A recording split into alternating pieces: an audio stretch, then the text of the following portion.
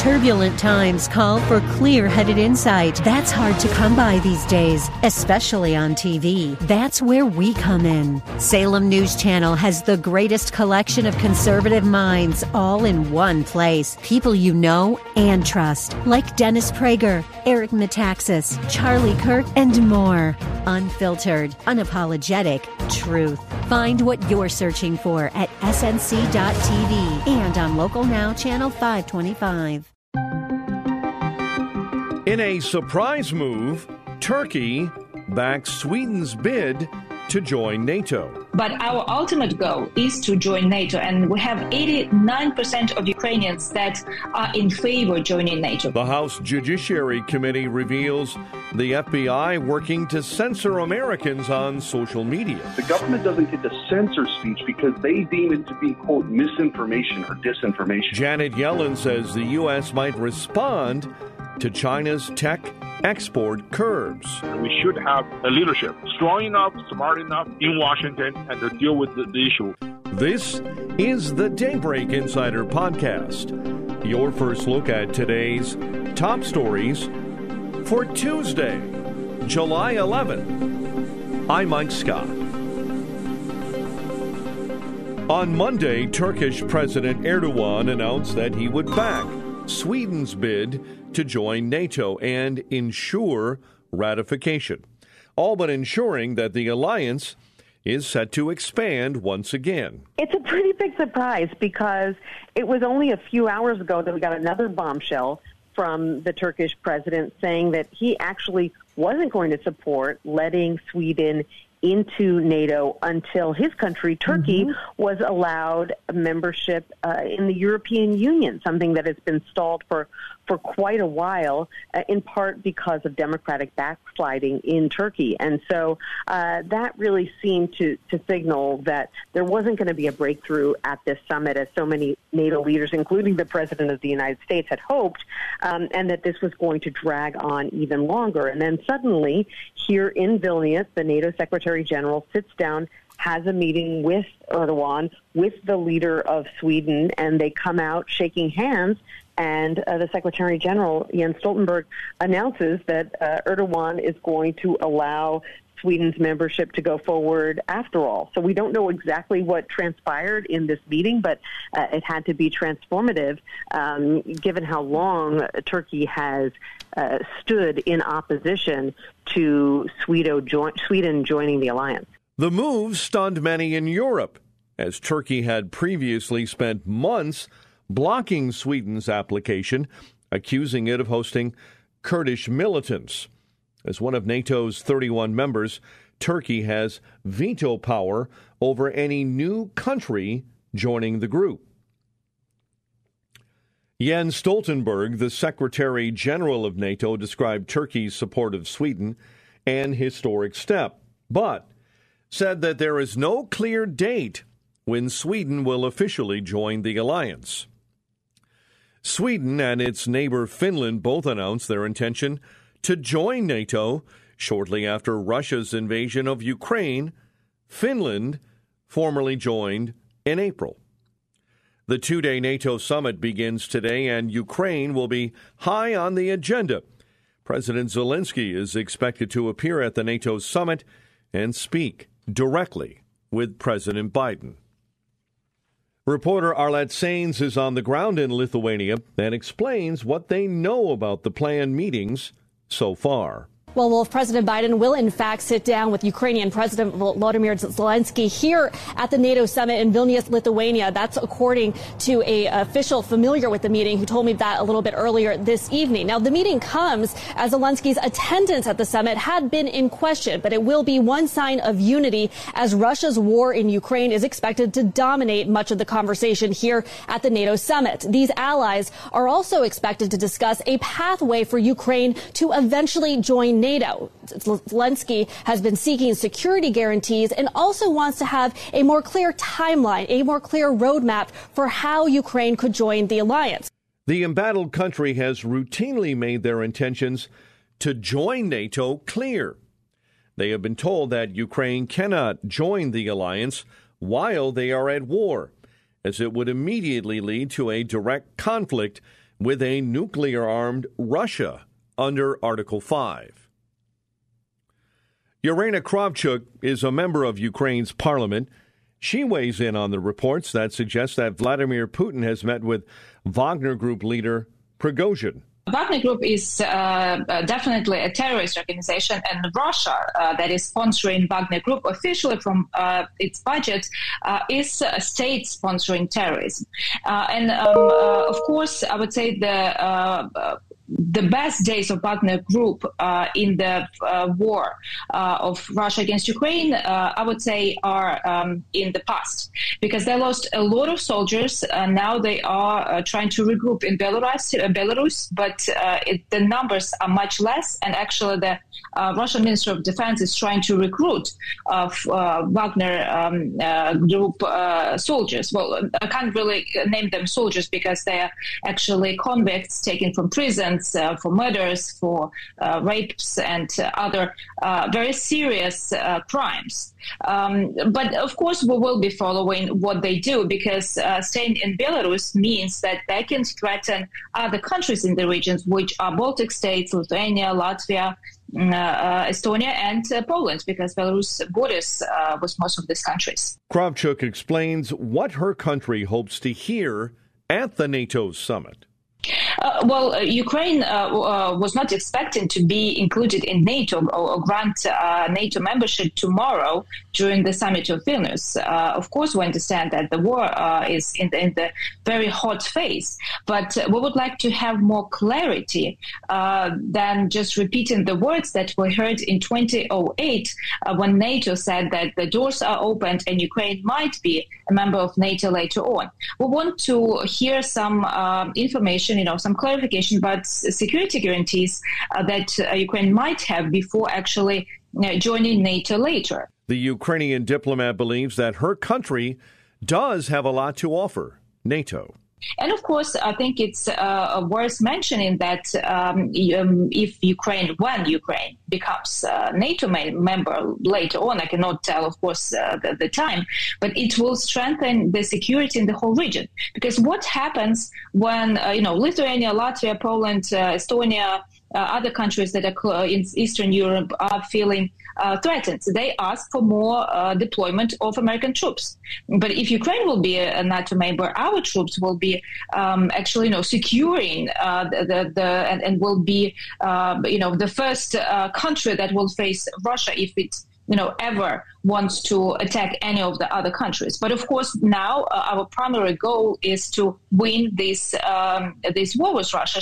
So that's why we're expecting some packages of military help announced in Vilnius. But our ultimate goal is to join NATO. And we have 89% of Ukrainians that are in favor of joining NATO right now. President Putin reportedly has met with mercenary leader Yevgeny Prigozhin after the failed Wagner Group mutiny last month, according to the Kremlin.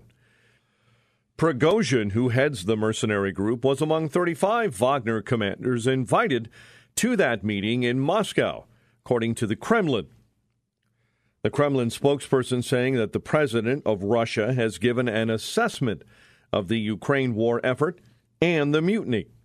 The rebellion launched on June 23 and lasted only 24 hours. Relentless rain is flooding the Northeast, where at least one person was killed and many others had to be rescued from cars floating downstream on floodwaters. We get more on this from our Daybreak insider, Julie Walker.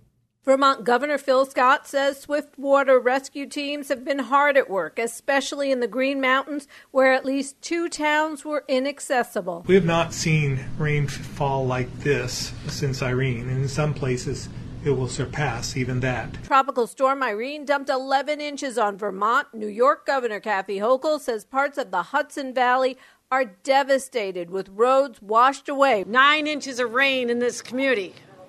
That they're calling this a 1,000-year event. A woman trying to escape rising floodwaters in her home was killed. Was with her dog, and her fiancé literally saw her swept away. I'm Julie Walker. The House Judiciary Committee is claiming that a batch of subpoenaed documents show clearly that the FBI colluded with the Security Service of Ukraine, an agency known to be infiltrated with Russian agents, and routinely sent social media platform requests to take down accounts and posts from users. The committee alleges that the new information shows the FBI's unconstitutional role in enabling censorship and raises questions about the FBI's credibility as the nation's premier law enforcement agency. Meanwhile, the Biden administration has asked a federal appeals court to temporarily block a lower court's order limiting executive branch officials' discussions with social media companies about controversial online postings. The order came in a lawsuit filed by Republican attorneys general in Louisiana and Missouri, which claims the administration censored free speech by threatening to use regulatory action to pressure social media companies to remove what it deemed as misinformation. Republican Senator Eric Schmitt of Missouri joined the Salem Radio Network and explains that the lawsuit he filed against the Biden administration may end up going to the Supreme Court. It was a big win for free speech and, a crushing defeat for censorship. It's got a hold, but it's a very, very positive injunction that, if the government wants to challenge it, they'll go to the Fifth Circuit Court of Appeals. And I'm sure this case may or may not make it. Well, it may or may not make its way all the way to the Supreme Court, but this is the most important free speech case in a generation at least. And so when I was AG, we filed this lawsuit, Missouri versus Biden, that alleged that a bunch of different Biden administration agencies essentially were suppressing speech, mostly with conservatives. When it comes to the White House allegedly censoring speech, Schmitt says there's now a court order to stop them from doing so. The government doesn't get to censor speech, and they can't outsource it either.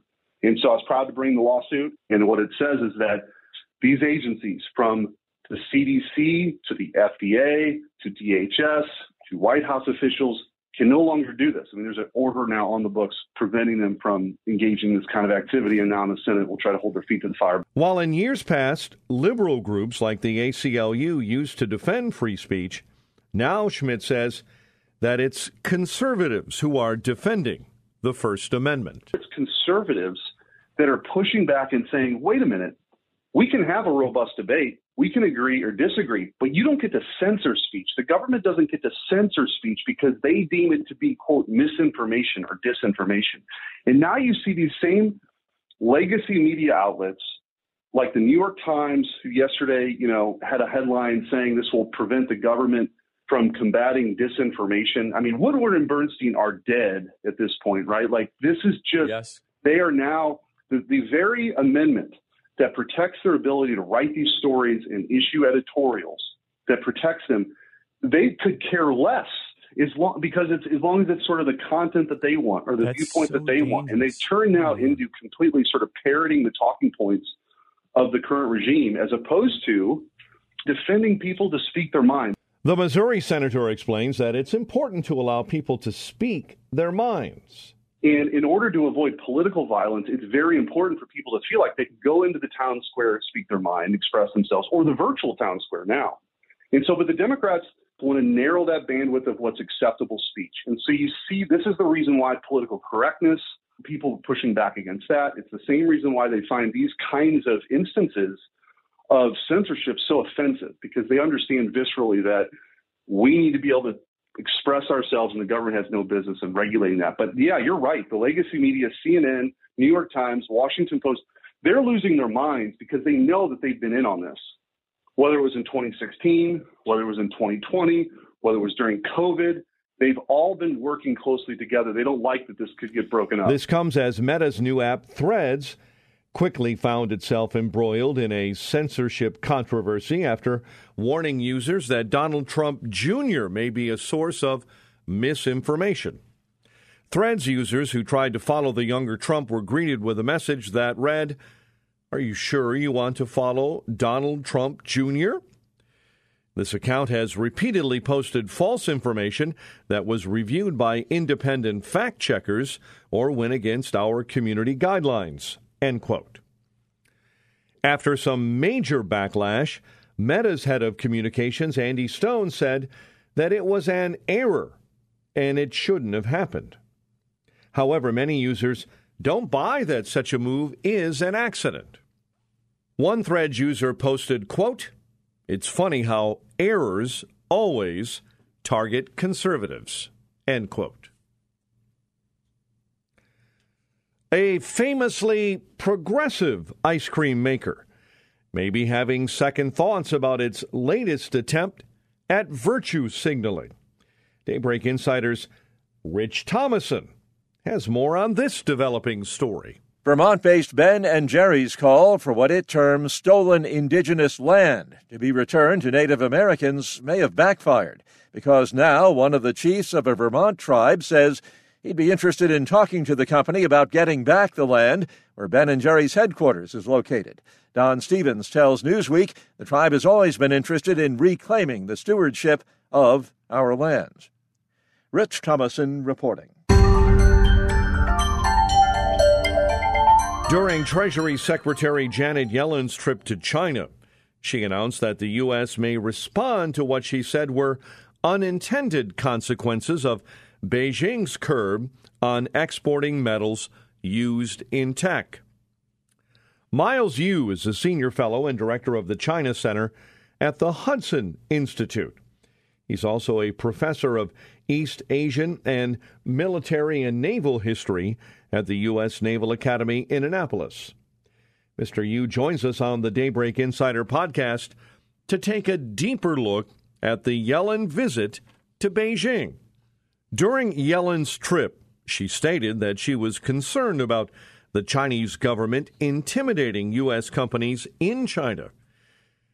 In your opinion, how widespread is that intimidation in China? What the Chinese government has done is to impose much harsher regulation on American companies in particular and foreign investment in general. So they have enacted this counter-espionage law targeting specifically foreign companies, particularly those due diligence agencies. Those agencies hired by big corporations to find out the economic reality and the truth about China's investment environment. The Chinese government has really, really struck hard against those companies, the Japanese companies, the Chinese companies, and chief executives. So by definition, I mean, every foreigner in China is under some kind of suspicion. So that's one thing. Another thing is China needs the West technology, yes, but China also has a major political concern because the Chinese society is basically dominated by the Chinese Communist Party. Help us understand this further. What does it mean for the Chinese economy? Their measures restricting people-to-people interaction were very, very severe. I mean, for example, the American model of commercial, right? Commercial engagement in China, you have a direct sale. A lot of people will knock on your door to sell goods. That will be strictly prohibited. I mean, it's definitely a crime if you do so. So there are many other things. Transparency of the China's banking institutions and economic data. So those are very, very big things. So I think that Secretary Yellen was absolutely right. She pointed out the Chinese economic operations were controlled by the Chinese government. The Chinese government announced a curb on tech exports. Do you think this is a move that sort of escalates the tension? She told the Chinese repeatedly and emphatically that the United States is going to protect its national security. We're not going to compromise our national security for some immediate expedient economic gain with China, because China used the economic engagement with the United States by stealing a lot of American trade secrets and intellectual property rights. And we have been a sucker for decades. So that's why I think her main point to the Chinese counterparts was that we're going to put sanctions on you, and we're going to basically keep all the tariffs, keep the extra control. But that doesn't necessarily mean that we're not going to have a targeted engagement with you. So this is the argument of de-risking versus decoupling. There's a lot being said about the sluggish Chinese economy in recent months and the implosion of its local and national real estate markets. Can the U.S. leverage that in any way? We could. The Chinese economy is not deliberately sluggish. It's terribly sluggish. It's basically in shambles. And that's a phrase that I would like to use. Because there's some structure. You mentioned about the real estate market collapse. That is a big deal because China's development model has always been using this seemingly endless state financing, very irresponsible, some of the very risky housing market, housing projects and some other major infrastructure projects with very little economic profitability. So now, that disastrous policy has caused the ultimate end, which is the collapse of the housing market, and along with it, the financial institutions, and you have a credit crunch. Not only that, local government is in deep debt. China's debt is phenomenal and mind-boggling. So, and with that, consumers' confidence, and also plus near 3 years of draconian zero COVID lockdowns. So millions of businesses were closed. Now, you mentioned the COVID lockdowns. How has that affected China's internal and external economies? That's why the unemployment rate in China is skyrocketing. And Chinese State Statistics Bureau has openly acknowledged that just the youth unemployment, the most productive group of China's population, the youth unemployment is 20%. That's almost certainly an underestimate. So you think about that. So this country is in big trouble. So you cannot stimulate the domestic consumption because people are running out of money. On the other hand, China has enacted a whole bunch of very, very unfair and tough laws and regulations that basically send the chill through the spines of foreign executives. So you have a reduced foreign investment. So it's basically a double whammy on China's economy. So I think China's economy is in big trouble. Turning to the U.S., a lot of people are concerned about how Chinese officials and CCP-backed companies are buying farmland in the U.S. How concerned should we be? On surface, it looks like just like a regular commercial transaction. But keep in mind, China is a communist country. It's a non-market economy. All major economic operations has to be compliant with Chinese intelligence espionage laws. In other words, if the state wants you to cooperate with China for geopolitical and espionage purposes, you have no choice. That's why there's a buying of the land in America right next to critical, sensitive installations, particularly military installations, is very troubling. So, so this is the problem. This is systemic problem between U.S. and Chinese economic engagement, because you don't know what kind of economic transaction is actually driven and by the Chinese Communist government. You don't know what is legitimate. So on the cautious side, that's why so many states, local governments are considering banning buying American land properties by foreign nationals.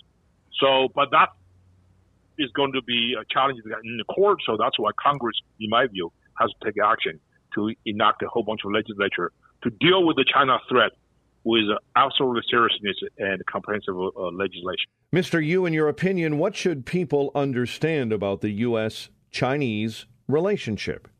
I think one of the most important things for us to understand that the Chinese economic activities, they're always trying to take advantage of Americans' open society and try to get away with all kinds of illegal and illicit economic and trade practices.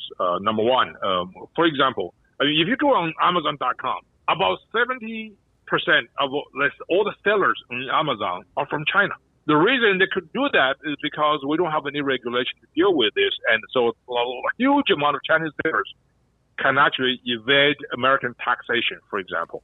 And they can outbid American manufacturers and sellers. So that's a huge disadvantage. But then on surface, everything seems to be okay because there's no law against that.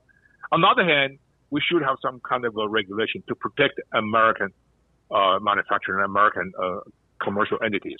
So issues like that, we need to really, really look into. So what's the best way for the U.S. to deal with China economically? That's why economic engagement in China is not just a principle of fair trade. It also touches on every American's life. So that's why it's very serious, and we should have a leadership strong enough, smart enough in Washington, and to deal with the issue from not from the managerial and transactional level, but from a more strategic and holistic perspective. And I hope that will be the case. And all I have to say to that is, God bless America. We here at the Daybreak Insider would like to thank Miles for joining us. If you want to hear more from Miles Yu, check out his writings at Hudson.org. Or you can order one of his books, OSS in China, Prelude to Cold War, and The Dragon's War, Allied Operations and the Fate of China, from Amazon.com. And finally, be careful when texting, because the next time you send that thumbs up emoji, you may be on the hook for a contract. At least that's what happened to one man in Canada. Emojis have been changing the game in movies, especially in communication on your cell phone. Our day-to-day conversations full of them, but Constantly. You have to be careful how you use them because they could land you in some serious legal trouble, we learned over the weekend. A farmer in Canada just had to shell out $82,000 for sending a thumbs-up emoji in response to a text message containing a contract from a man who wanted to buy grain. The buyer sued when he didn't get the grain, and the judge ruled in his favor, saying that thumbs-up emoji is a form of agreeing to terms of the contract that was sent. Jesse Weber is a legal analyst and says that rulings like this one aren't just happening in Canada. You know, I look at this case, and we've seen things like in Israel, and we're actually seeing it a little bit here in the United States. The thing that makes this case kind of like a unique way of looking at it and kind of like a model is the reason the judge accepted the thumbs up as a way of acceptance of this contract is because he looked at the past relationship between the buyer and the seller. And whenever they had a contract or an agreement to sell wheat, there were these very short responses like, yup, okay, sounds good. And we're living in a world right now where our language is changing. A lot of us are communicating and confirming things based on an emoji. So he said that thumbs up is just a very another shorthand way of confirming an agreement. So it might get complicated